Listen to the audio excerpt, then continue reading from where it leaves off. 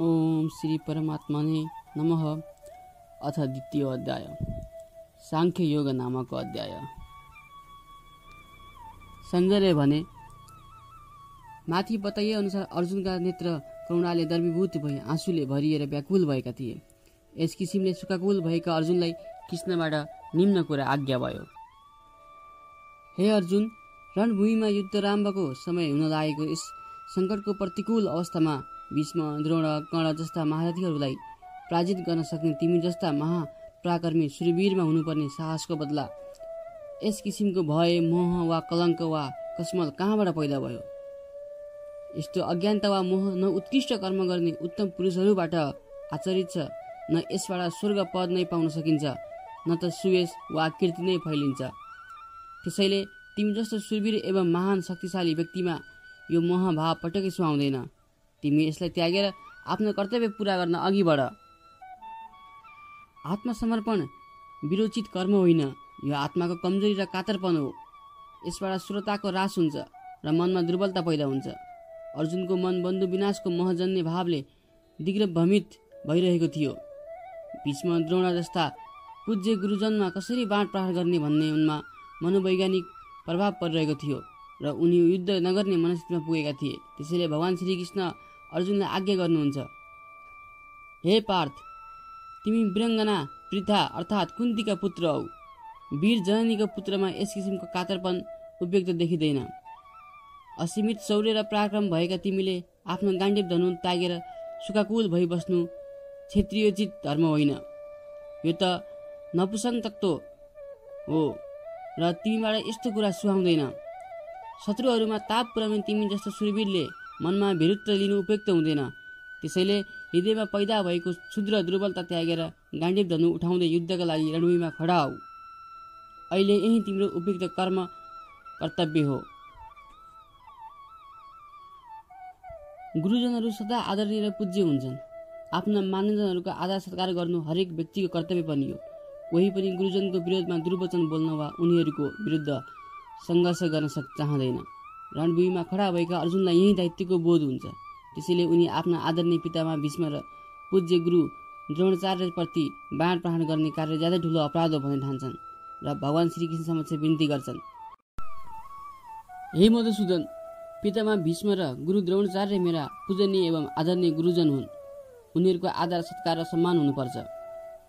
त्यसैले हे भगवान, हजुरले उनीहरूसित लड्न प्रोत्साहित गरे पनि म आफ्ना पूज्यजन विरुद्ध कसरी तीखो बाण प्रहार गरेर युद्ध गरौँ? मेरो लागि यो ज्यादै जघन्य अपराध र महापाप हो। त्यसैले युद्ध गर्न चाहन्न। त्यसैले अति पूजनीय गुरुजनलाई हत्या नगरी यस लोकमा बरु भिक्षा मागेर ल्याएको अन्न उपभोग गर्न कल्याणदायक ठान्दछु। किनभने गुरुजनलाई मारेर पनि यस लोकमा खाली रगतले रङ्गिएको अर्थ र कामरूप भोगहरूको र रगतले नै अभिसञ्चित राज्य सत्ता नै त भोग गरौँला। त्यसैले अर्जुन भन्दछन्, हामीलाई यो थाहा छैन कि हाम्रो लागि युद्ध गर्नु वा नगर्नु कुन कुरा श्रेयस्कर रहेछ, अथवा युद्ध गर्नु कर्तव्य कर्म हो या अकर्तव्य, धर्म हो या अधर्म, उचित हो वा अनुचित, यो केही ठम्ब्याउन सक्दिन। युद्धमा हामीहरूले जितौला, उनीहरूले हामीहरूलाई जित्लान्, यसको पनि कुनै निश्चय छैन। यदि हामीहरूले नै जित्यौँ भने पनि आफ्ना पूजनीय गुरुजन र बन्धुहरूलाई मारेर हामी जीवित रहन चाहँदैनौँ। जोसँग हामीले युद्ध गर्न उपयुक्त हुँदैन तिनै धृतराष्ट्रका पुत्रहरू हाम्रो सामु युद्धभूमिमा विपक्षमा खडा भएका छन्। त्यसैले मेरो लागि युद्धको परित्याग नै उचित हुन्छ र म युद्ध गर्न चाहन्न। दैन्य भाव भएका व्यक्तिको हृदय दुर्बल हुन्छ, आत्मा कमजोर हुन्छ र यस्तो व्यक्तिले कुन कुरा उचित वा अनुचित हो पग्लिनै सक्दैन अनि ऊ आफ्ना गुरुजनलाई मार्गदर्शनका लागि अनुरोध गर्दछ। अर्जुनको हृदय पनि दीनताकोले भरिएको हुँदा कार्पण्य दोषले परिपूर्ण छ। त्यसैले उनी ठिक वा बेठिक छुट्याउन असमर्थ हुन्छन्। करुणाजनित मोह र बन्धु विनाशको भयले उनको हृदय किंकर्तव्य विमूढ हुन्छ र उनको शौर्य, पराक्रम, धैर्य, साहस आदि क्षेत्रीयोचित स्वभाव नष्ट हुन्छ। यसबाट उनको मन दिग्भ्रमित हुन पुग्छ। त्यसैले उनी धर्ममार्ग र कर्तव्यमा एवं अकर्तव्यको यथार्थ निर्णयमा पुग्न सक्दैनन् र युद्ध गर्नु र नगर्नुमा कुनै श्रेय हो यो पनि ठम्ब्याउन सक्दैनन्। त्यसैले उनी मार्गदर्शनका लागि आफूलाई उपदेश दिने गुरु भगवान श्रीकृष्ण समक्ष प्रार्थना गर्दछन्।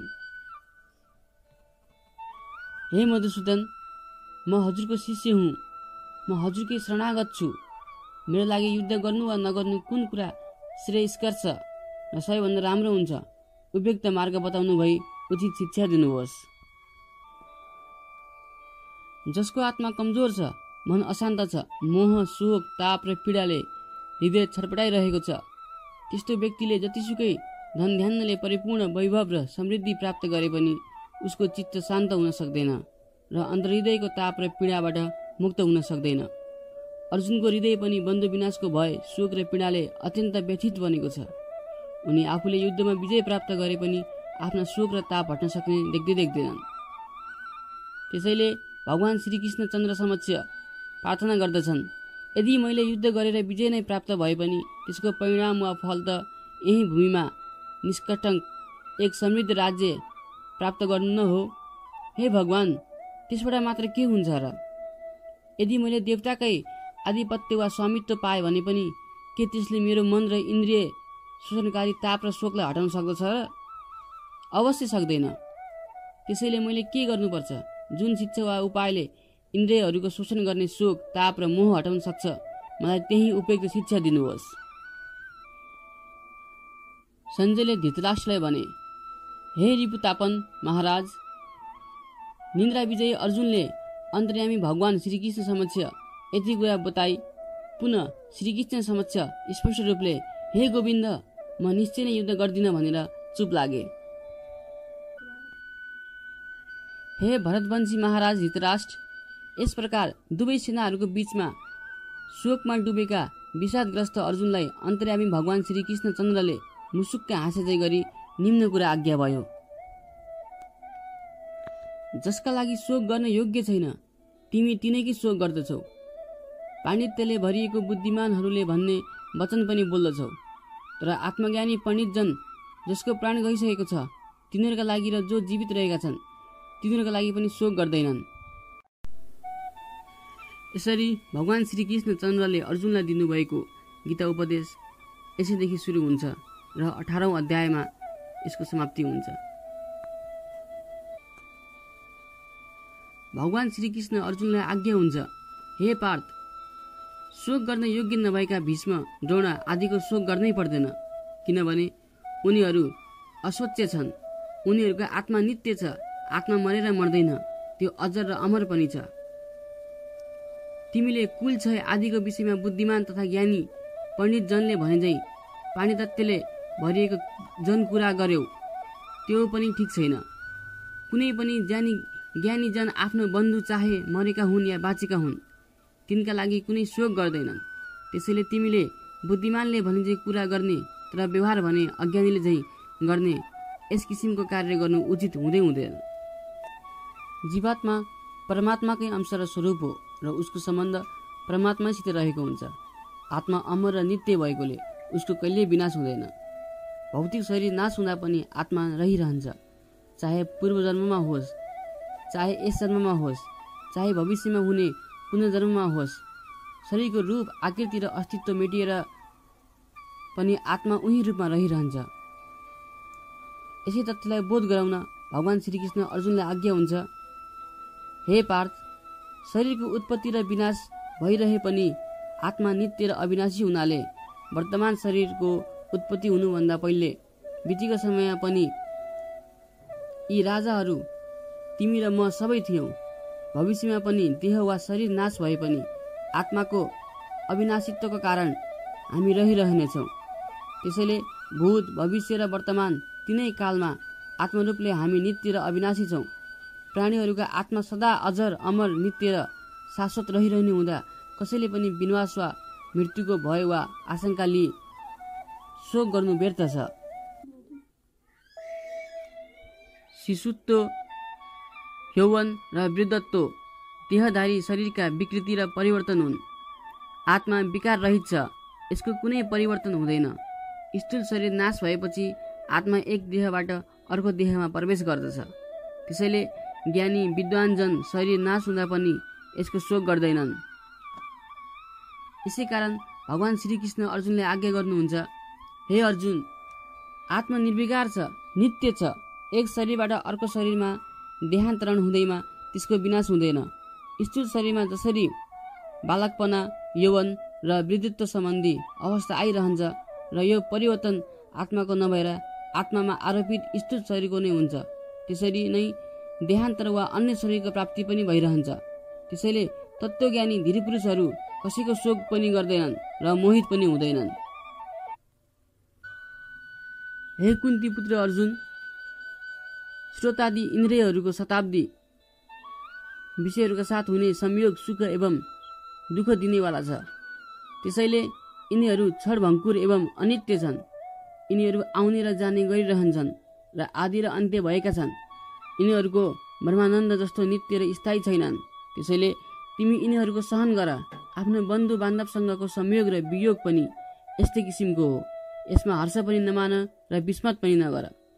इन्द्रियका साथ विषयको सम्बन्ध भएपछि सुख दुःख राग द्वेष हर्ष शोक आदि द्वन्द्व उत्पन्न भइरहन्छन्। यिनीहरू कहिले अनुकूल हुन्छन् र कहिले प्रतिकूल। यिनीहरूको सहन गर्नुपर्दछ। हे पुरुष श्रेष्ठ अर्जुन, जो पुरुष दुःख र सुखमा समान रहन्छ, अर्थात् दुःख प्राप्तिमा विषाद र सुखमा हर्ष मान्दैन, यस्तो धीर पुरुषलाई शीतोष्णादि इन्द्रियका यी विषयहरूको व्याकुल वा विचलित पार्न सक्दैनन्। यो पुरुष अमृतत्व वा मोक्ष प्राप्तिका लागि योग्य ठहरिन्छ। विनाश वा परिवर्तन हुने र नहुने दृष्टिले तत्त्व दुई वर्गमा विभाजित छ, एउटा असत तत्त्व र अर्को सत तत्त्व। परिवर्तनशील र विकारवान दुवै वस्तुहरू नित्य नहुने हुँदा यी सबै असत र अवास्तविक छन्। सुख दुःख शीत उष्ण हर्ष शोक मोह आदि सबै कुरा विकारवान छन्, अनित्य छन्। त्यसैले यिनीहरू असत छन्। मानिसको पाञ्च भौतिक शरीर र इन्द्रियहरू विनाशशील भएकोले असत नै छन्। असतको नाश र परिवर्तन भइरहने हुँदा र असत वस्तुको उत्पत्ति हुनुभन्दा पहिले र विनाश भएपछि पनि अस्तित्व नरहने हुँदा असतको अस्तित्व वा विद्यमानता सधैँ छैन। मानिसको शरीर पनि जन्मनुभन्दा पहिले थिएन र मृत्यु पश्चात पनि रहँदैन। त्यसैले यो असत हो। आत्मत्व रूप सत तत्त्व भन्ने सदा नित्य तथा शाश्वत छ र सर्वव्यापी एवं निर्विकार छ। त्यसैले सत तत्त्वको अभाव वा अनअस्तित्व हुँदै हुँदैन। प्राणीका जीवात्मा पनि अविनाशी नित्य र निरन्तर रहिरहनेवाला छ। त्यसैले यो सत हो र यसको नाश हुँदै हुँदैन। साधारण मानिसको बुद्धि माया मोह र अज्ञानताले ढाकिएको हुँदा ऊ भौतिक असत वस्तुलाई पनि वास्तविक नै ठान्दछ र आत्मिक सत तत्त्वलाई बुझेको हुँदैन। तर ब्रह्मवेत्ता तत्त्वदर्शी ज्ञानी पुरुषहरूले यी दुवैको तत्त्व राम्ररी बुझेका हुन्छन्। सबै भौतिक वस्तु अस्थायी र अनित्य छन्, तर परमात्मा तत्त्व अविनाशी अविकारी र सदा रहिरहने नित्य तथा शाश्वत छ। कहिल्यै विनाश नहुने यही चेतन परमात्मा रूप ब्रह्मतत्त्वबाट इन्द्रिय तथा त्यसका रूप श्रादी विषयहरू भोग्य पदार्थ सहित सम्पूर्ण विश्व व्याप्त छ। त्यस अविनाशी सत्स्वरूप ब्रह्मतत्त्वको विनाश गर्न कोही पनि समर्थ छैन। आत्मा पनि ब्रह्म नै हो र यसलाई परमात्मा पनि भनिन्छ। त्यसैले परमात्मा स्वरूप त्यस अव्यय आत्मतत्त्वको विनाश गर्न कोही पनि सक्दैन। शरीर आदि नाशवान पदार्थ हुन्, तर आत्मा अविनाशी छ र यसको विनाश गर्न कोही पनि सक्षम वा समर्थ छैन। भगवान श्रीकृष्ण आज्ञा हुन्छ, हे अर्जुन, आत्मा नित्य र निर्विकार छ। यसको कहिल्यै नाश हुँदैन। यसको स्वरूप निश्चित गर्न बताउन वा परिभाषित गर्न पनि कसैले सक्दैन। त्यसैले आत्मा अप्रमेय छ, वर्णनातीत तथा कल्पनातीत छ र यो इन्द्रिय गोचर पनि छैन। यस्तो अनिवश्चरणीय नित्य स्वरूप जीवात्माका यी समस्त शरीरहरू नाशवान छन्, अन्तवन्त छन् र क्षणिक छन्। तत्त्वज्ञानी महापुरुषहरूले जसलाई अन्तवन्त अर्थात् नश्वर र अनित्य भनी बताएका छन्। त्यसैले तिमी धर्मयुद्धबाट पछि नहट। अधर्म र अन्यायको विरुद्ध लड्नु तिम्रो कर्तव्य हो। नश्वर शरीरको विनाश हुन्छ भन्ने भएले युद्ध परित्याग गर्नु तिम्रो अज्ञानता दुर्बलता र कमजोरीपना हो। तिमीले युद्ध नगरे पनि भीष्म द्रोण आदिको शरीर अवश्य नाश हुन्छ। भगवान श्रीकृष्ण अर्जुनलाई आज्ञा हुन्छ, हामी शत्रुको संहार गर्छौँ भन्नु वा युद्धमा द्रोण भीष्म आदिको विनाश हुन्छ भन्नु मोह वा अज्ञानता जन्ने अभिव्यक्ति मात्र हो, किनभने आत्मा सदा नित्य छ, अमर छ र अविनाशी छ। यसको हन्ता कोही छैन। यो अनश्वर आत्मा कसैबाट मारिँदैन र स्वयं नष्ट पनि हुँदैन। जसले म आत्मालाई मार्दछु वा म स्वयं मारिए वा नष्ट भए भन्ने ठान्दछ, यी दुवैले आत्मतत्त्वलाई बुझेका हुँदैनन् र तथ्य कुरा जानेकै हुँदैनन्। किनभने आत्मा स्वयं कसैलाई मार्दैन र कसैबाट मारिँदैन पनि। आत्मा अर्कालाई मार्ने कर्ता पनि होइन र अर्काद्वारा मारिने कर्म पनि होइन। जीवात्मा जहाँ रहन्छ त्यो शरीर रूपी घर नष्ट भए पनि जीवात्माको विनाश हुँदै हुँदैन। स्थूल शरीरबाट आत्मा अलग हुनुलाई नै मर्नु र मार्नु भनिएको हो। यो स्थूल शरीर नाशवान छ, तर सूक्ष्मरूप आत्मा अविनाशी र अमर छ। त्यसैले मार्ने वा मर्ने स्थूल शरीर आत्मा होइन। भूत, भविष्य र वर्तमानमा कुनै पनि कालमा आत्माको न जन्म हुन्छ न मृत्यु नै। त्यसैले आत्माले मृत्युजन्य दुःख कष्ट र आमाका गर्भमा रहँदा भोग्नुपर्ने दुःख पीडाको अनुभूति पनि गर्नु पर्दैन। यसै गरी आत्मा कहिले बालक वा शिशु पनि हुँदैन र कहिले वयस्क र वृद्ध पनि हुँदैन। यो सदा अपरिवर्तनशील छ र अविनाशी पनि। निरुक्तले पाञ्च भौतिक स्थूल शरीरका 6 वटा विकारहरूको वर्णन गर्दछ। जायते अस्ति विपरिणमते वर्धते अपि क्षयते विनश्यति। निरुक्त जन्मनु, रहनु, बदलिनु, बढ्नु, क्षीण हुनु र नाश हुनु यी सबै शरीरका विकार हुन्। आत्मा यी 6 वटै विकारबाट मुक्त हुन्छ। आत्मा कुनै पनि कालमा जन्मने वा मर्ने गर्दैन। यसको कहिले उत्पत्ति पनि हुँदैन र विनाश पनि हुँदैन। आत्मा उत्पत्ति र विनाश रूप दुवै विकारबाट मुक्त छ। यो आत्मा शरीर जस्तो पहिले भएर फेरि हुनेवाला पनि छैन। त्यसैले यो पुनर्जन्म र पुनर्मरणी रूप विकारबाट पनि मुक्त छ। आत्मा परमात्माकै अंश भएको हुँदा यो आत्मा अजर तथा नित्य छ र सदा रहिरहने हुँदा यो शाश्वत पनि छ। यस आत्माको अपक्षय, वृद्धि वा विकार केही पनि हुँदैन र यो पुरातान छ। शरीर नाश भएपछि पनि आत्माको विनाश हुँदैन र यो आफ्नो स्वरूपबाट बदलिँदैन। त्यसैले आत्मा हर तरहका विकारबाट मुक्त रहन्छ।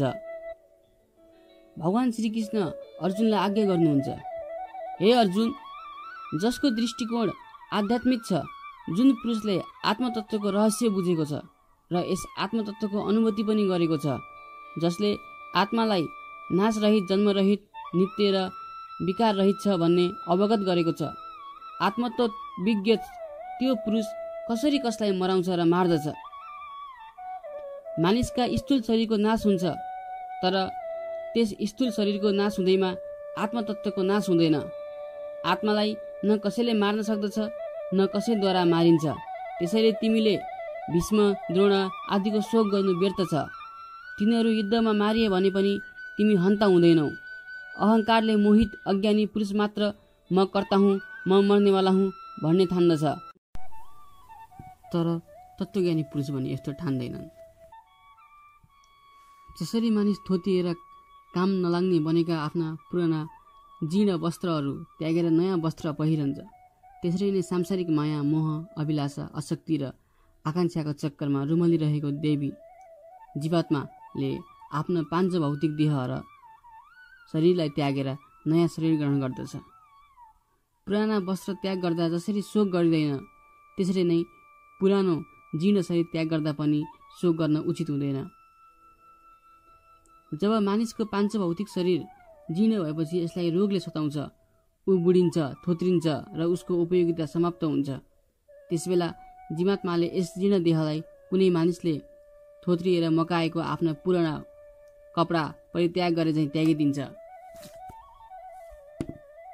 र अर्को नयाँ देह या शरीरमा प्रवेश गर्छ। यसरी भगवत गीताले जीवन त्यागको महत्त्व र गरिमालाई दर्शाउँदै मृत्युलाई समेत तुच्छ र नगण्य ठानेको छ। प्रत्येक शरीरमा अवस्थित आत्मा अजर र अमर हुने हुनाले यसरी ऊ एक देहबाट अर्को देहमा सर्दा उसमा कुनै विकृति पैदा हुँदैन र ऊ सदा निर्विकार नै रहन्छ। त्यसैले आत्मतत्त्व अव्यय, अनश्वर र सदा रहिरहने नित्य एवं शाश्वत छ। आत्मा सदा अजर, अमर, नित्य तथा निर्विकार छ, सर्वगत छ, सर्वव्यापक एवं सूक्ष्म पनि छ। यसलाई ठोस, तरल, तेज तथा हावा आदि कुनै कुराले प्रभाव पार्न सक्दैन। त्यसैले पृथ्वी तत्त्वबाट बनेको स्थूल तथा ठोस शास्त्र आदिले मानिसको स्थूल शरीरलाई नाश गर्न वा काट्न सक्दछ, तर आत्मालाई सक्दैन। आत्मा काटेर काटिने कुरा होइन। साय बय देहलाई मात्र शास्त्रले काट्न सक्छ। त्यसरी नै शक्ति सम्पन्न तेज तत्त्वबाट बनेको आगो वा आग्नेयास्त्रले पनि आत्मालाई डढाउन वा भस्मीभूत पार्न सक्दैन। तरल जल तत्त्वबाट निर्मित पानी तथा वरुण शास्त्रले पनि यसलाई बगाउन, गलाउन वा भिजाउन सक्दैन। सावयव वस्तु मात्र पानीबाट भिज्दछ। त्यसरी नै आत्मालाई वायु तत्त्वबाट निर्मित वायवास्त्रले पनि सुकाउन सक्दैन। आत्मा अजर, नित्य र निर्विकार हुनाले यी चारैवटा महाभूतले यसको नाश गर्न सक्दैनन्। विविध आश्चर्य र रहस्यले परिपूर्ण यो आत्मा सदाकाल रहिरहन्छ र यसमा कुनै परिवर्तन पनि हुँदैन। मानसको मन र विचारले पनि ठम्ब्याउन नसकिने आत्मालाई सृष्टिको कुनै पनि वस्तुले विनाश गर्न वा प्रभावित पार्न सक्दैनन्। पाञ्च भौतिक शरीरलाई पोल्न, जलाउन, गलाउन, सुकाउन, बगाउन र शास्त्र आदिले काट्न पनि सक्दैन। तर आत्मा भने काटिने, जल्ने, गल्ने र सुक्ने वस्तु नभएको हुँदा पृथ्वी, जल, तेज र वायु जन्ने कुनै पनि तत्त्वले यसको नाश गर्न सक्दैन। आकाश तत्त्व पनि सदा नित्य रहन नसक्ने हुँदा अनित्य नै छ। नित्य वस्तु सदा अचल, अविनाशी र सर्वव्यापी हुन्छ। त्यसैले आत्मतत्त्व स्थाणु स्थिर छ, अनुसार छ, अचल छ, सनातन र पुरातन पनि छ। आत्मा अखण्ड, अविभाज्य र अव्यक्त पनि छ। यो सदा एकरस रहिरहने हुँदा यो निर्विकार छ र सृष्टिका कुनै पनि वस्तुले यसको विनाश गर्न सक्दैन। त्यसैले भीष्म, द्रोण आदिको विनाश हुन्छ भन्नु पनि शोक गर्नु व्यर्थ छ। अव्यक्त आत्मा व्यक्त रूपमा रहने प्रत्येक प्राणीको अन्तरात्मामा विराजमान छ। यो आत्मा स्थूल शरीर जस्तो व्यक्त रूपमा प्रकट हुँदैन। बुद्धि आदि अन्तस्करण इन्द्रियहरूले व्यक्त गर्न नसकिने र मनले पनि ठम्ब्याउन नसकिने हुँदा यो आत्मा अव्यक्त तथा अचिन्त्य छ। त्यसैले आत्मा मनन, चिन्तन र विचार शक्तिमाको पनि बोधगम्य विषय होइन। आत्मा परमात्माकै स्वरूप भएकोले यो नासिने वा परिवर्तन हुने वस्तु पनि होइन। आत्मामा कुनै विकृति पैदा नहुने हुँदा यो अविकारी छ र अवयवरहित छ, निराकार पनि छ। त्यसैले आत्मा अध्याय, अल्केद र अस्वच्छ पनि छ र यो मरेर मर्दैन। त्यसै कारण युद्धमा मारिन्छन् भन्ने भीष्म, द्रोण आदिको शोक गर्नु व्यर्थ छ। यदि तिमी यस आत्मालाई नित्य जन्म लिन्छ वा नित्य मर्दछ भन्ने ठान्छौ भने हे अर्जुन, तिमी नित्य जन्मने वा मर्ने भन्ने ठानेर यस आत्मालाई शोक गर्न योग्य छैनौ। आत्मा अव्यक्त, अविकारी, नित्य, निराकार एवं सनातन भएकोले यो अमर छ। यसको न जन्म वा उत्पत्ति हुन्छ, न त मरण वा विनाश नै। यही कुरा सत्य र यथार्थ हो। तर पनि यदि यस तथ्यलाई स्वीकार गरिँदैन र आत्मालाई अनेकौं शरीरको प्रत्येक उत्पत्ति वा संयोगसित नित्य उत्पन्न भएको र अनेकौं शरीरको प्रत्येक विनाश वा वियोगसितै नित्य नष्ट भएको वा मरेको भन्ने ठानिन्छ भने यस स्थितिमा पनि यस प्रकार शोक गर्न उपयुक्त हुँदैन। किनभने जन्मनेको मृत्यु र मर्नेको पुनर्जन्म नै दुवै भइरहन्छ। जन्म र मृत्यु अपरिहार्य कुरा हुन्। किनभने जो जन्म लिन्छ उसको मृत्यु निश्चित छ। त्यसरी नै मरेकाको जन्म वा उत्पत्ति पनि सुनिश्चित छ। त्यसै कारण नभई नछाड्ने अपरिहार्य कुरामा तिमी शोक गर्न योग्य छैनौ। मानिसले सबभन्दा ठुलो भए मृत्युको नै भइरहन्छ। माया र मोहको जालमा फसेको साधारण मानिसले बारम्बार जन्मने र मर्ने गरिरहनुपर्छ। उसलाई आत्मा अजर र अमर छ भन्ने कुराको बोध हुँदैन र शरीरको विनाशलाई नै आत्माको पनि विनाश हो भन्ने ठानेर मृत्युको डरले ऊ सदा भयभीत भइरहन्छ। यस प्रकारको अज्ञानी व्यक्तिले यदि आत्मालाई शरीरको जन्म र मृत्युसँगै जन्मनेर मर्ने ठान्दछ भने पनि यसका लागि शोक गर्नु उपयुक्त हुँदैन, किनभने जो जन्मेको छ त्यसको मरण पनि निश्चित छ र जो मरेको छ त्यसको जन्म पनि अवश्य नै हुन्छ। यसरी जन्म र मरण रूप भाव दुवै अपरिहार्य कुरा हुन्। यस्तो नभई नछाड्ने उपाय बिनाको कुरामा शोक गर्न उचित हुँदैन। जन्मनु र मर्नु एउटा सनातन प्रक्रिया हो, यो अनादिकालदेखि नै चलिरहेको छ। त्यसैले जीवात्माको पुनर्जन्म र पुनर्मरण बारम्बार भइरहन्छ। यो प्रकृतिको अकाट्य र अपरिवर्तनीय नियम हो। तिमी कौरवहरूको जुन शोक गर्दैछौ तिमीले नमारे पनि तिनीहरूको मृत्यु अवश्य नै हुन्छ। त्यसैले यसबारेमा शोक गर्नु उचित हुँदैन। युद्धमा यदि भीष्म द्रोणादि मरे भने पनि उनीहरूले फेरि जन्म लिन्छन्। हे अर्जुन, समस्त प्राणीहरू जन्मनुभन्दा पहिले अव्यक्त अर्थात् अप्रकट वा बिना शरीरका अदृश्य नै थिए। मरण पश्चात पनि अदृश्य अर्थात् अप्रकट या अशरीर नै रहन्छन्। त्यसैले जन्म भएपछि र मर्नुभन्दा अगाडि मध्य भागमा मात्र व्यक्त हुने शरीरधारी देखिने भूत समुदायको बारेमा किन चिन्ता गर्ने अर्थात् शोक गर्नु व्यर्थ छ। मानव जाति लगायत समग्र भूत समुदाय अदर्शन अव्यक्तबाट आएको हो र अन्ततः अदर्शन अव्यक्तमा नै विलीन हुन्छ। जन्म र मृत्युका बीचको अवस्था मात्र उसको व्यक्त वा प्रकट हो। प्राणीहरूका जीवन चक्रको विश्लेषण गर्न चाहे इतिहासविद हुन्, चाहे जीवविज्ञ हुन्, चाहे स्वास्थ्य विशेषज्ञ हुन्, चाहे समाजशास्त्री वा अन्य वैज्ञानिकहरू हुन्, यी सबैले प्राणीहरूका यही बीचका व्यक्त अवस्थाको मात्र विश्लेषण गरेका छन्। यिनीहरूले कसैले पनि अव्यक्त पक्षलाई छुन सकेका छैनन्। तर अध्यात्म दर्शनले भने यही अव्यक्त अवस्था र अव्यक्त आत्मतत्त्वको विश्लेषणमा नै बढी जोड दिएको छ। प्राणीहरूको स्थूल शरीरमा रहेको आत्मा अत्यन्त आश्चर्यपूर्ण र विलक्षण छ। आत्मतत्त्वको वर्णन गर्नु र त्यसलाई जान्नु वा त्यसबारेको ज्ञान हासिल गर्नु अत्यन्त दुर्लभ छ। हजारौं प्राणी समुदायमा आत्मालाई कसैले आश्चर्य तुल्य देख्दछ र कसैलाई पनि आत्मतत्त्वको वर्णन गर्न वा त्यसलाई बताउन र सुन्न पनि आश्चर्य तुल्य नै हुन्छ। कसैले देखेर भनेर वा सुनेर पनि यसको रहस्य जान्न सक्दैन। त्यसैले आत्मा अत्यन्त दुर्बोध र दुर्योग्य छ। आत्मतत्त्वको ज्ञाता र द्रष्टा विरलै मात्र हुन्छ र अध्यात्म चिन्तनमा नडुबेको अज्ञानी पुरुषमा आत्मतत्त्वलाई बुझ्ने क्षमता पनि हुँदैन र उसका लागि आत्म साक्षात्कार गर्ने प्रक्रिया पनि अत्यन्त कठिन र दुष्कर छ। आत्मा सर्वव्यापक छ। यो सबै प्राणीहरूको शरीरमा स्थित छ र यो सदा एकरस छ। आत्मा सदा नित्य र निर्भय छ र यो कसैबाट बद्ध हुन नसक्ने अद्भय एवं अविनाशी छ।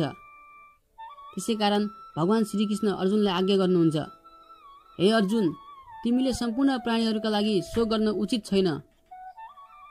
कसैको पाञ्च भौतिक शरीरको नाश भए पनि उसको आत्मा अमर र अविनाशी नै रहने हुँदा उसका लागि शोक गर्नु उपयुक्त हुँदैन।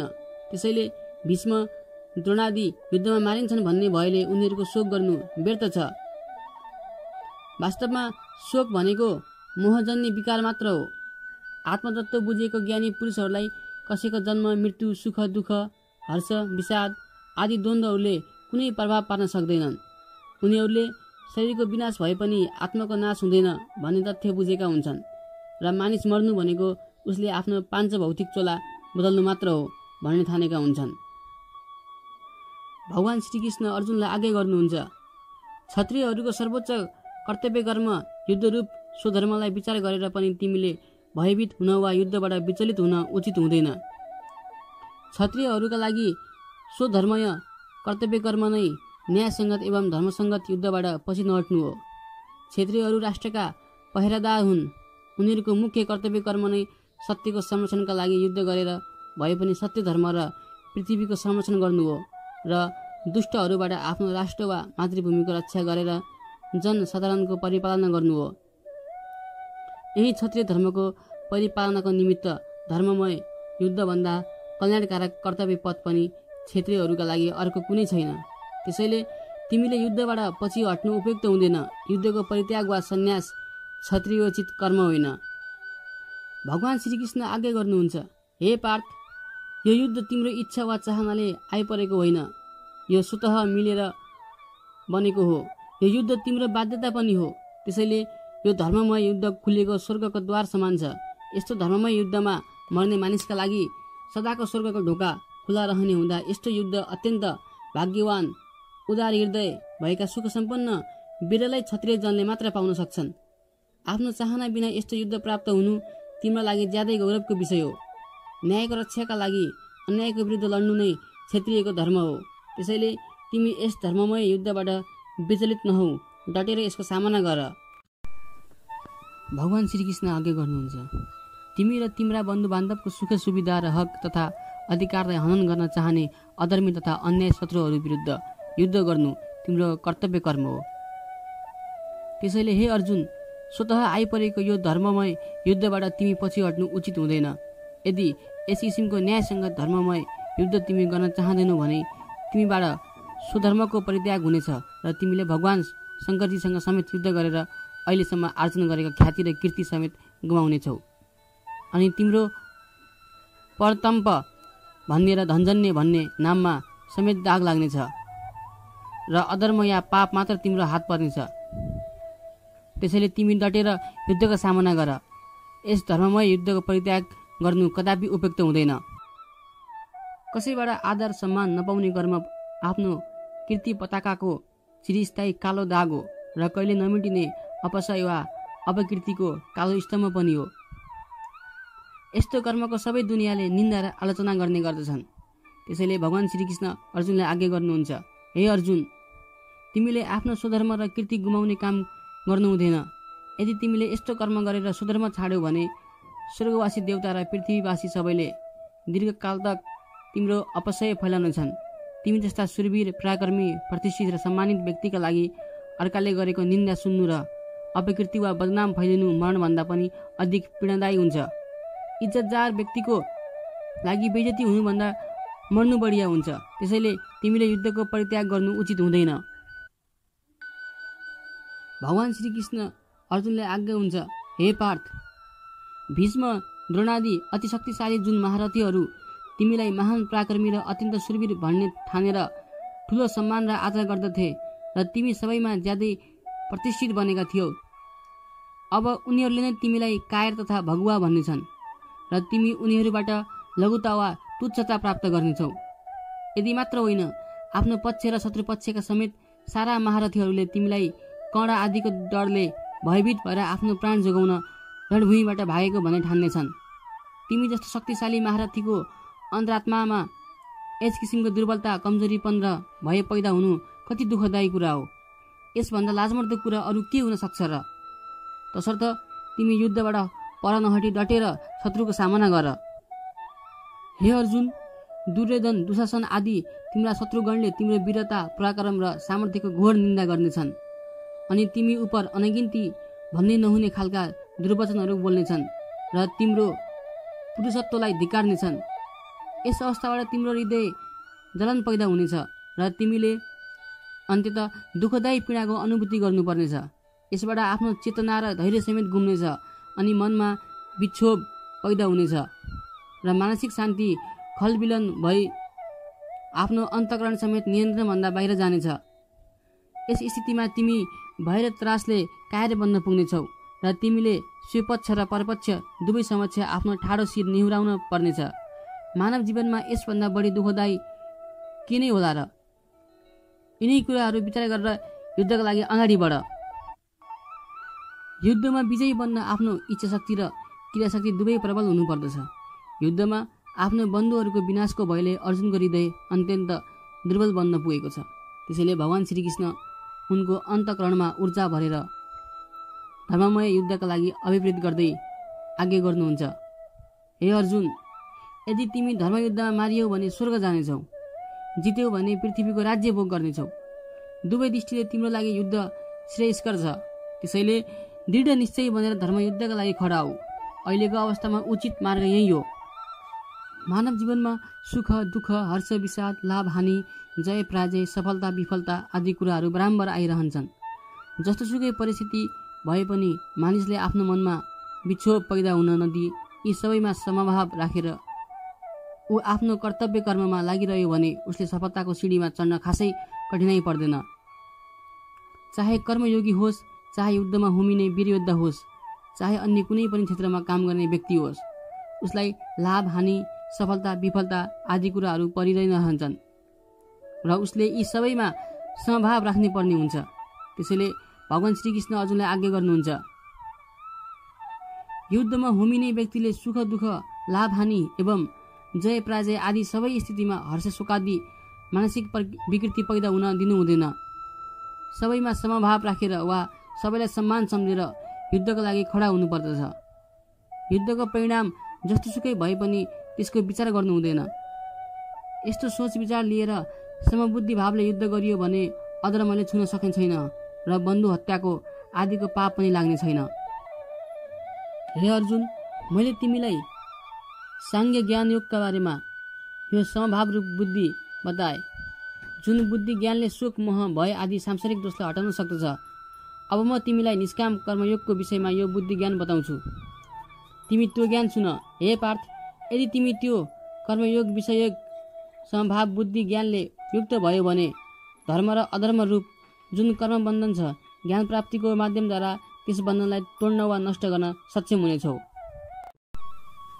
यस निष्काम कर्मयोगमा आरम्भको नाश हुँदैन र यसमा विपरीत फल दिने दोष पनि हुँदैन।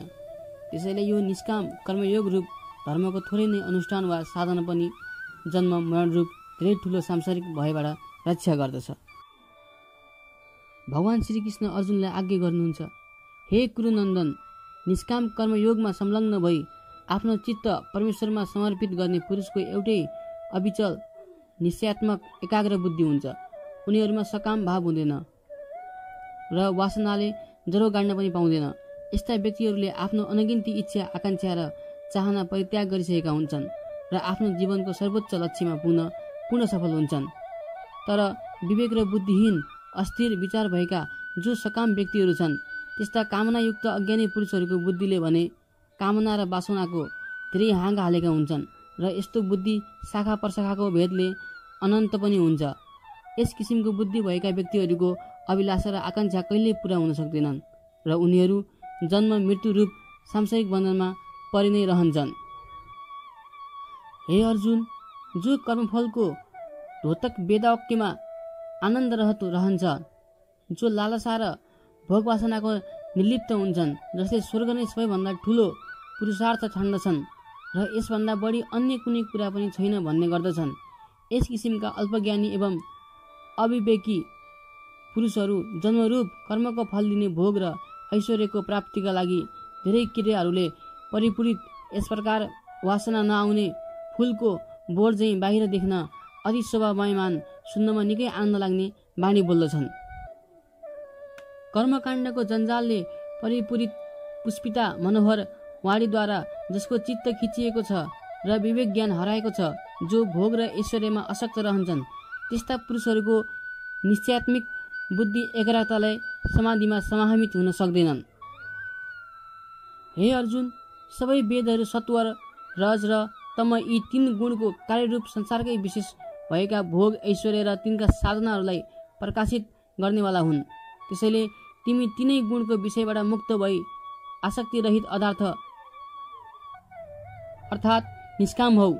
सुख दुःख र हर्ष शोक आदिको कारणभूत परस्पर विरोधी पदार्थ नै द्वन्द्व हो। तिमी त्यस द्वन्द्वबाट रहित भई निर्द्वन्द्व हौ। त्यसै गरी तिमी निरन्तर सत्व गुणमा आश्रित भई सात्विकी बन र योग र क्षेम दुवै नचाहनेवाला निस्वार्थी भई आत्मपरायण हौ।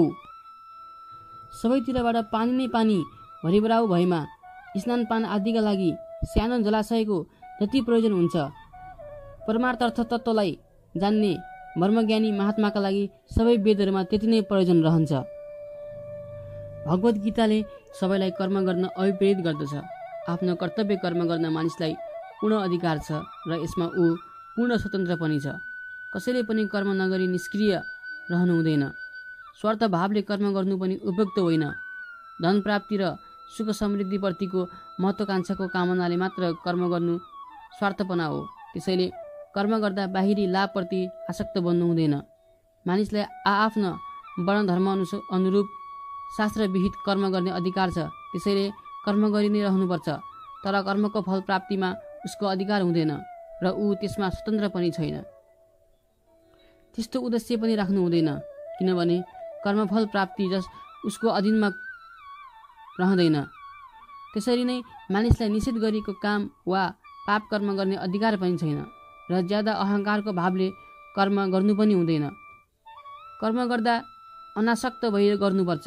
कर्मको फलको आकाङ्क्षा गर्नु नै कर्मफलको प्राप्तिको हेतु या कारण हो। त्यसैले भगवान श्रीकृष्ण अर्जुनलाई आज्ञा हुन्छ, कर्म गर्नु तिम्रो अधिकार हो, तर तिमी कर्मफल प्राप्तिको कामनामा वा वासनाले प्रेरित नहौ। यो तिम्रो अधिकारको कुरा होइन। त्यसरी नै कर्म नगरी तामस प्रकृतिको व्यक्ति चाहिँ अकर्मण्य रहनमा र निश्चित कर्म गर्नमा तिमी आसक्त हुनु हुँदैन र विहित कर्म नगरी बस्नु पनि ठुलो पाप हो। तर अहङ्कार, अभिमान र स्वार्थ भावले मात्र अभिप्रेरित कर्म गर्नुभन्दा बरु कर्म नगर्नु नै उपयुक्त हुन्छ। कसरी कस्तो कर्म गर्ने त? भगवान श्रीकृष्ण अर्जुनलाई आज्ञा गर्नुहुन्छ, हे अर्जुन, तिमी योगस्थ भएर लगनशील बनी कर्तव्य कर्म गर, तर त्यसमा आसक्त भने नहौ। आसक्ति भएन भने आफूले गरेको कार्यको सिद्धि वा असिद्धिमा र त्यसको फल प्राप्तिमा समभाव रहन सक्दछ र यस्तो समभाव नै समत्व योग हो। कर्म गर्दा त्यसको फल प्राप्तिमा हुने आसक्ति नभएपछि हर्ष, शोक, सुख, दुःख, राग, द्वेष, लोभ, मोह आदि अहङ्कारजन्य सबै कुराको समाप्ति हुन्छ। त्यसैले मानिसले कार्यको सिद्धि या असिद्धिमा, अनुकूल या प्रतिकूल परिस्थितिमा र निन्दा स्तुतिमा आदिमा पनि तुल्य या समभाव राख्न सक्नुपर्दछ। यसबाट मानिस स्वतः कर्मयोगी बन्न सक्दछ। कर्मको सिद्धि, असिद्धि र सफलता वा विफलताप्रति समान भावना वा दृष्टिकोण राख्नु नै समत्व योग हो। यस किसिमको समत्व रूप बुद्धि योगको अपेक्षा भौतिक पदार्थ तथा अन्य सुख समृद्धि रूप फल प्राप्तिको कामना राखेर गरिने सकाम कर्म अत्यन्त तुच्छ, नगण्य र निष्कृष्ट हुन्छ। मानिसको इच्छा र कामना सहित सम्बन्धित काम्य कर्म अत्यन्त क्षणिक र विनाशील पनि छ, तर समता रूप बुद्धि योग भने नित्य छ। त्यसैले भगवान श्रीकृष्ण अर्जुनलाई आज्ञा गर्नुहुन्छ, हे धनजन्य, तिमी समभाव रूप बुद्धि योगको अवलम्बन गर, किनभने सकाम कर्मको फल क्षणिक र नाशवान छ। यसबाट अविनाशी परब्रह्म परमेश्वरको प्राप्ति हुन सक्दैन। त्यसैले कर्मफल प्राप्तिको आशा राखेर कर्म गर्नेहरू कर्मफलकै हेतु बन्न पुग्दछन् र उनीहरू अन्ततः दिनहीन हुन्छन्। मानिसले यस जन्म वा पुनर्जन्ममा गरेका पुण्य वा पाप कर्महरू उसका अन्तःकरणमा थुप्रिँदै जान्छन्। यदि कुनै पुरुष समत्व बुद्धि योगले युक्त भई ईश्वरीय भावना राखेर कर्म गर्दछ भने ऊ यसै लोक र जन्ममा आफूले गरेका पुण्य वा पाप रूप सबै कर्म परित्याग गर्दछ र कर्मबन्धनबाट मुक्त हुन्छ। कर्म गर्दा अहङ्कार, अभिमान र आसक्तिको भाव लिएर कर्म गरियो भने यस्तो कर्मबन्धनको कारक बन्दछ र यस्तो कर्मबाट छुटकारा पाउन सकिँदैन। त्यसैले भगवान श्रीकृष्ण आज्ञा हुन्छ, हे अर्जुन, तिमी समत्व बुद्धि योगको भाव अवलम्बन गरेर कर्तव्य कर्ममा लाग्ने प्रयत्न गर। यसबाट तिमी नै कर्मबन्धनमा नपरी जीवनमुक्त हुनेछौ, किनभने समत्व बुद्धि योग नै कर्ममा कुशलता हो, अर्थात् स्वधर्म रूप कर्ममा संलग्न पुरुषका लागि सिद्धि असिद्धि विषयक समत्व बुद्धि नै कर्मबन्धनबाट छुट्ने मुख्य उपाय हो। शुभाशुभ कर्मबाट उत्पन्न हुने जुन परिणाम हो त्यही नै कर्मफल हो। मनमा कर्मफल प्राप्तिको आकाङ्क्षा नराखी कुनै भौतिक सुख भोग प्राप्तिको लालसा नलिई परमेश्वरप्रति श्रद्धा भाव राखी समत्व भावले गरिने कर्म दुःख, पीडा र जन्म मृत्युको कारक बन्न सक्दैन। त्यसैले समत्व रूप बुद्धि योगले युक्त महात्माहरू कर्मबाट उत्पन्न फललाई परित्याग गरी महान ज्ञानी बनेर आफ्नो जीवनकालमा नै जन्म मरण रूप सांसारिक बन्धनबाट मुक्त भई अमृतमय परमपद प्राप्त गर्दछन्। जुन परमपद अनामय अर्थात् रोग व्याध आदिबाट रहित छ, हर्ष, शोक, माया, मोह आदि विकार र सुख दुःख आदि द्वन्द्वबाट मुक्त छ, जहाँ आसक्ति, आकाङ्क्षा, अभिलाषा आदिको गन्ध मात्र पनि पाइँदैन र र जुन ठाउँमा पुगेपछि फेरि जन्मनु पर्दैन त्यस्तो पद परमेश्वरको अनुग्रह र कृपाबाट मात्र प्राप्त हुन सक्दछ। परमपद कसरी र कहिले प्राप्त हुन्छ? भगवान श्रीकृष्ण अर्जुनलाई आज्ञा गर्नुहुन्छ, जुन समयमा तिम्रो बुद्धि मोहरूप अविवेकको कुलसित भावलाई तोडेर शुद्ध बन्नेछ, तिम्रो अन्तःकरण मोहरूप भासबाट पार भई स्वच्छ र पवित्र हुनेछ, त्यस बखत तिमीमा सुनेका, अनुभव गरेका र सुन्न लायक इहलौकिक एवं पारलौकिक समस्त विषय भोगहरूप्रति विरक्ति पैदा हुनेछ अनि तिमीलाई मोहजनित कुनै पनि विषयले आकर्षित गर्न सक्ने छैनन्। सांसारिक सुख भोग र धन ऐश्वर्यादि अभिलाषा र चाहनाप्रति पनि वैराग्य पैदा हुनेछ र तिम्रो अन्तःकरणमा रहेको मोहरूप कालिमाको आवरण हट्नेछ र तिम्रो हृदय शुद्ध एवं निर्मल हुनेछ। जुन समयमा अनेकौं मिठा मिठा वाणीहरूको श्रवणद्वारा विक्षिप्त तिम्रो बुद्धि परमात्मामा समाहित भई समाधिमा स्थिर रहला, त्यसै समयमा तिमीले समुत्त रूप बुद्धि योग प्राप्त गर्नेछौ। त्यसपछि तिम्रो संशय हट्नेछ, अविवेक र अज्ञानताको आवरण टुट्नेछ अनि तिम्रो हृदयमा अन्तर्ज्ञान खुल्नेछ र त्यसपछि परमात्मासित पूर्ण संयोग हुनेछ।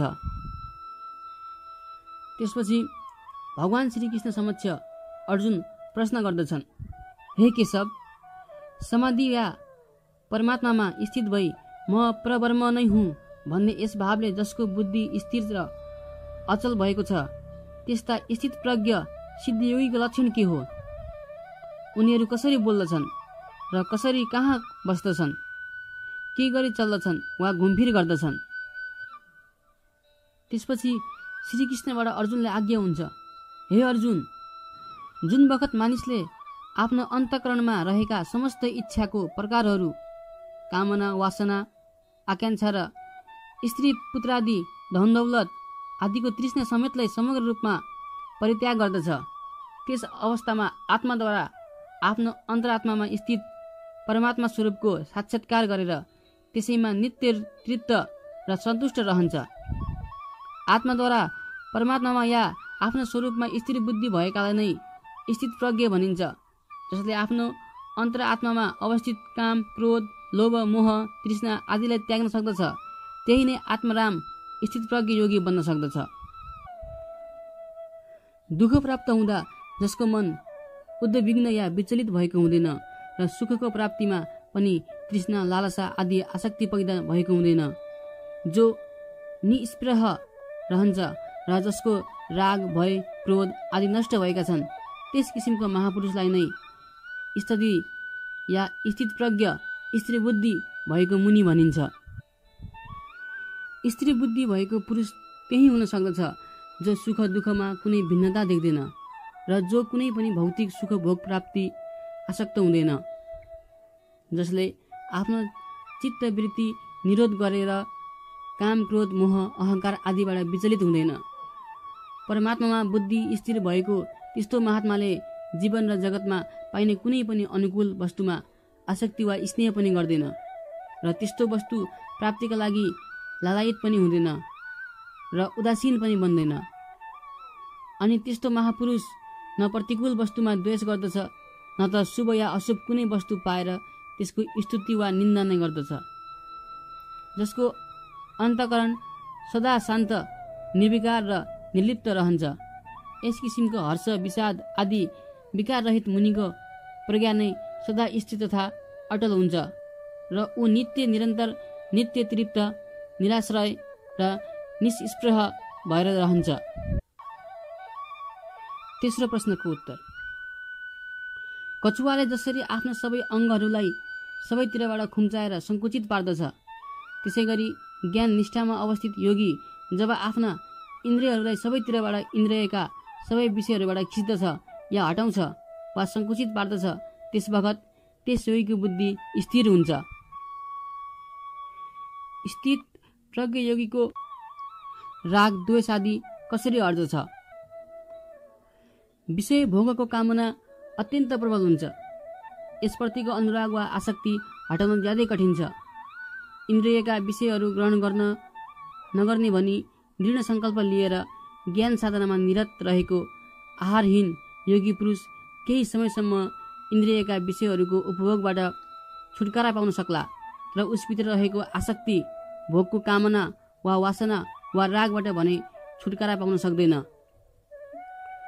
उदाहरणार्थ, स्त्री जातिको सशङ्कबाट अलग रहेको कुनै योगी पुरुष यौनजन्य विषयको उपभोगबाट छुटकारा पाउला, तर उसको भित्री हृदयमा अवस्थित काम वासना र आसक्तिलाई भने सदाका लागि परित्याग गर्न सक्दैन। यस किसिमको वासना वा आसक्तिलाई हटाउन परमात्माको साक्षात्कार आवश्यक हुन्छ र त्यस साक्षात्कारको अनुभूति पश्चात भने उसमा रहेको भोगेच्छा वा आसक्ति स्वतः निवृत्त हुन्छ अनि उसको बुद्धि स्थिर भई स्थित प्रज्ञ बन्दछ। हे कुन्ती पुत्र अर्जुन, इन्द्रियहरू अत्यन्त बलवान, शक्तिशाली र प्रमथन नगर्ने स्वभावका हुन्छन्। त्यसैले यी इन्द्रियहरूलाई नियन्त्रण गर्न प्रयत्न गर्ने विद्वान तथा विवेकशील पुरुषहरूको मनलाई पनि तिनीहरूले जबरजस्ती बलपूर्वक हरण गर्दछन्। ती सम्पूर्ण इन्द्रियहरूलाई बसमा राखेर समाहित चित्त भई मेरै प्राण वा ममा आश्रित भएर रहोस्। यस प्रकार ध्यानमग्न भएर रहने जुन पुरुषका इन्द्रियहरू आफै बसमा हुन्छन् उसको प्रज्ञा बुद्धि स्थिर हुन्छ। स्थित प्रज्ञ हुनका लागि पहिलो आवश्यकता इन्द्रिय संयम वा इन्द्रिय निग्रह हो। नियन्त्रणमा नरहेको इन्द्रियले मानिसको मन र बुद्धिलाई विचलित पार्दछ र ऊ वासुदेव प्रायण भई ध्यानमग्न भएर रहन सक्दैन। त्यसैले समाहित चित्त भई मनलाई समेत हरण गर्ने इन्द्रियहरूलाई नियन्त्रण गर्न सक्नुपर्दछ। जसका इन्द्रियहरू बसमा रहन्छन् त्यही महापुरुष स्थित प्रज्ञ हुन सक्छ। स्थित प्रज्ञ पुरुष नै सफलताको शिखरमा पुग्न सफल हुन्छ। विषयको सुख भोगमा रमाउने मानिसको मन इन्द्रियका विषयहरूप्रति आसक्त हुन्छन्। आसक्तिबाट विषयहरूप्रति आकर्षण पैदा हुन्छ। मानिस जुन विषयप्रति बढी आकर्षित हुन्छ ऊ त्यतैतिर फस्दछ। विषयप्रतिको आसक्तिबाट कामना, आकाङ्क्षा र लालच वृद्धि हुन्छ। मानिसको कामना वा इच्छा ज्यादै प्रबल र शक्तिशाली हुन्छ। इच्छा राम्रो कर्मतिर प्रवृत्त भयो भने मानिसको उत्थान र प्रगति हुन्छ, तर नराम्रो कर्म लाग्यो भने उसको अधपतन हुन्छ। यही कामना वा इच्छा शक्ति कुण्ठित भयो भने त्यसबाट क्रोध उत्पन्न हुन्छ। क्रोध नै अहङ्कार र अभिमानको जड हो। क्रोध मानिसको सबभन्दा ठुलो शत्रु हो। क्रोध बढेपछि मानिसमा अहङ्कार र अभिमानको वृद्धि हुन्छ र ऊ विध्वंसात्मक कर्मतिर पनि प्रवृत्त हुन सक्दछ। क्रोधबाट नै मासिएको मानिसको विवेक शक्ति हराउँछ र उसमा मूढभाव पैदा हुन्छ। मूढभाव वा अविवेक पैदा भएपछि मानिसको स्मरण शक्ति हराउँछ। स्मृति भ्रंशले बुद्धिको नाश गर्दछ र यसबाट राम्रो नराम्रो र कर्तव्य तथा अकर्तव्यलाई छुट्याउन सक्ने विवेक या ज्ञान हराउँछ र बुद्धिको सन्तुलन खलबलिन्छ। यसरी बुद्धि भ्रष्ट भएपछि मानिस पुरुषार्थहीन भई आफ्नो स्थान तथा स्थितिबाट तल गिर्दछ र ऊ मृतप्राय बन्न पुग्दछ। चौथो प्रश्नको उत्तर, जसको अन्तःकरण स्वाधीन र स्वतन्त्र छ, मन र अरू समग्र इन्द्रियहरू आफ्ना नियन्त्रणमा छन्, त्यस्तो पुरुष काम, क्रोध, लोभ, मोह र राग द्वेषबाट मुक्त इन्द्रियहरूद्वारा इन्द्रियका विषयहरूमा विचरण गर्दै विभिन्न भौतिक पदार्थको उपभोग गर्दछन्। यस किसिमको पुरुषको अन्तरात्मा प्रसन्न, पवित्र एवं स्वच्छ बन्न गई उसले आध्यात्मिक सुख एवं शान्तिको अनुभूति गर्दै भवगीत कृपा समेत प्राप्त गर्न सक्दछ। जब मानिसको अन्तरात्मामा पूर्ण शान्ति, प्रसन्नता र निर्मलता छाउँछ त्यस बखत उसको अन्तःकरणबाट दुःख, कष्ट र पीडाका सबै छटपटीहरू स्वतः बिलाएर जान्दछन्। अन्तःकरणको प्रसन्नताले आध्यात्मिक, आदि दैविक र आदि भौतिक आदि दुःख कष्टहरू पनि निवारण हुन्छ। मानसिक अशान्ति र खिन्नता हट्दछ र अन्तःकरण पवित्र भई हृदय स्वच्छ र निर्मल बन्दछ। त्यसपछि अन्तःकरणमा रहेको अन्धकारको कालो आवरण हट्दछ र ज्ञानको प्रकाश खुल्दछ। यस प्रकार निर्मल एवं प्रसन्न चित्त भएका योगीको बुद्धि शीघ्र नै आफ्नो ध्येय परमात्मा स्वरूपमा सदा स्थिर र निश्चल भएर रहन्छ र अन्ततः ऊ शाश्वत आनन्दको अनुभूतिमा निमग्न हुन्छ। मन र इन्द्रियलाई नियन्त्रण गर्न नसक्ने अयुक्त पुरुषको उत्कृष्ट बुद्धि हुँदैन। समाहित अन्तःकरण नभएका अयुक्त पुरुषमा आत्मज्ञान विषयक भावना पनि हुँदैन। भावनाहीन पुरुषले शान्ति पाउन सक्दैन। मनमा शान्ति नभएपछि त्यस्ता अशान्त पुरुषले सुख नै पो कहाँबाट कसरी पाउन सक्छन् र? निश्चय नै जसरी पानीमाथि हिँडिरहेको डुङ्गालाई हावाले हुत्याएर एक ठाउँबाट अर्को ठाउँमा पुर्याइदिन्छ वा पल्टाइदिन्छ, ठिक त्यसरी नै विषयहरूमा विचरण गरिरहेका इन्द्रियहरूमध्ये मन जुन इन्द्रियसँग रहन्छ त्यो एउटै इन्द्रियले विषयासक्त त्यस अयुक्त पुरुषको बुद्धिलाई हरण गर्दछ। त्यसकारण हे महाबाहु अर्जुन, जुन पुरुषका श्रोत्रादि इन्द्रियहरू इन्द्रियका आफ्ना शब्दादि विषयहरूबाट हर तरहले निग्रह गरिएका वा हटाएका हुन्छन्, त्यसैको बुद्धि स्थिर हुन्छ। सबै प्राणीहरूका लागि जुन रात्रि छ त्यसमा नित्य परमानन्दको प्राप्तिमा निरत स्थित प्रज्ञ योगी जगा रहन्छ, अर्थात् अज्ञान रूपी निन्द्राबाट म्युजिएको हुन्छ, जसमा विनाशशील एवं क्षणिक सांसारिक सुख प्राप्तिमा लागेका सबै प्राणीहरू जागा रहन्छन्। परमार्थ तत्त्व बुझेका आत्मदर्शी मुनिका लागि त्यो अविद्या रूप हुनाले रात्रि समान छ। जलले नित्य परिपूर्ण भएर पनि अचल भावले रहेको समुद्रमा विभिन्न नदी नालाहरूको पानी जसरी समाविष्ट भई त्यसैमै मिल्दछ, त्यसरी नै समस्त विषयसँगका चाहनाहरू जुन स्थिर चित्त भएको पुरुषमा समावेश हुन्छन् र समुद्रमा पानी झैँ लीन हुन्छन्, त्यही पुरुष शान्ति प्राप्त गर्दछ। तर विषय भोग चाहनेवाला पुरुषले भने शान्ति पाउन सक्दैन। यहाँ स्त्री बुद्धि भएका पुरुषहरूको स्थितिलाई स्पष्ट पार्न समुद्रको उपमा दिएको छ। जसरी अगाध जलले परिपूर्ण भएको समुद्रलाई थप पानीको आवश्यकता पर्दैन, त्यसमा जतिसुकै नदी नालाका जलहरू प्रविष्ट भए पनि त्यसबाट समुद्रमा कुनै प्रभाव पर्दैन। न नदी नालाका पानीको प्रभाव बढी भएर त्यसले आफ्नो मर्यादा वा प्रतिष्ठाको उल्लङ्घन गर्दछ, न नदी नालाको पानी घटेर सानो हुँदा समुद्रमा कुनै फरक पर्दछ, न त पानीको घडबडले त्यसमा कुनै विचलन वा विकृति नै पैदा हुन्छ। ठिक त्यसै गरी असीम आनन्दले भरिपूर्ण स्थिति मुनि वा पुरुषलाई विषय भोगका कामना र आकाङ्क्षाहरूले कुनै प्रभाव पार्दैन र त्यस्ता पुरुषमा विषय भोगका समस्त कामनाहरू स्वतः समावेश भई समुद्रमा पानी झैँ विलीन हुन पुग्दछन्। यस किसिमको स्थिर बुद्धि भएको पुरुषले नै परम शान्ति या मोक्ष प्राप्त गर्दछ। तर भोगको कामना भएको पुरुषले भने शान्ति पाउन सक्दैन, किनभने उसको मनमा कामना र आकाङ्क्षाको अगाध तलाउ खडा भइरहेको हुन्छ र भोग वासनाको चिन्ता र वेदनाले उसको मनलाई सदा विक्षिप्त बनाइरहन्छ। शान्ति कसले प्राप्त गर्दछ? स्त्री बुद्धि भएको जुन पुरुषले इन्द्रिय तृप्तका समस्त कामनाहरूलाई परित्याग गर्दछ, जो कुनै किसिमको इच्छा वा आकाङ्क्षाबाट मुक्त भई विचरण गर्दछ, जो ममता रहित छ, जसमा यो मेरो हो भन्ने भाव छैन, जो अहङ्कार रहित छ, त्यही स्थित प्रज्ञ पुरुषले नै स्थिर शान्ति प्राप्त गर्दछ। हे अर्जुन, यो ब्रह्ममा हुने स्थिति हो। यस ब्राह्मी स्थितिलाई पाएर जो पुरुष मोहित हुँदैन, त्यो पुरुष अन्तकालमा पनि यसै ब्राह्मी स्थितिमा रहेर ब्रह्मानन्द वा ब्रह्ममा लीन स्वरूप मोक्ष प्राप्त गर्दछ। ब्राह्मी स्थिति भनेको सर्वज्ञ, सर्वेश्वर, सर्वव्यापक र सर्वगत ब्रह्ममा लीन भई ब्रह्म निर्वाण प्राप्त हुने अवस्था हो, जसले कामनाहरू परित्याग गर्दछ, जो इन्द्रियका विषयहरूको उपभोगप्रति आसक्त हुँदैन र निर्मम एवं निरहङ्कार बन्दछ, उसैले परम शान्ति प्राप्त गर्दछ। शान्ति प्राप्तिको यही स्थिति नै ब्राह्मी स्थिति हो।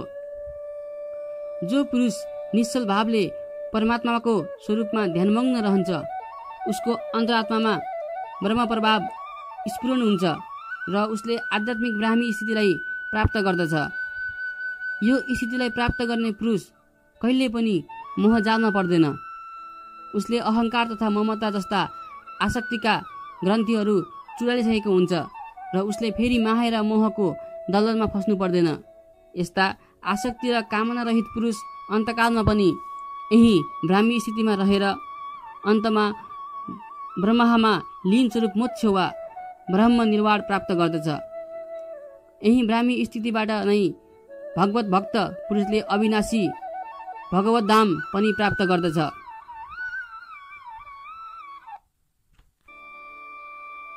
श्रीमद् भागवत गीताको सांख्य योग नामको दोस्रो अध्याय समाप्त।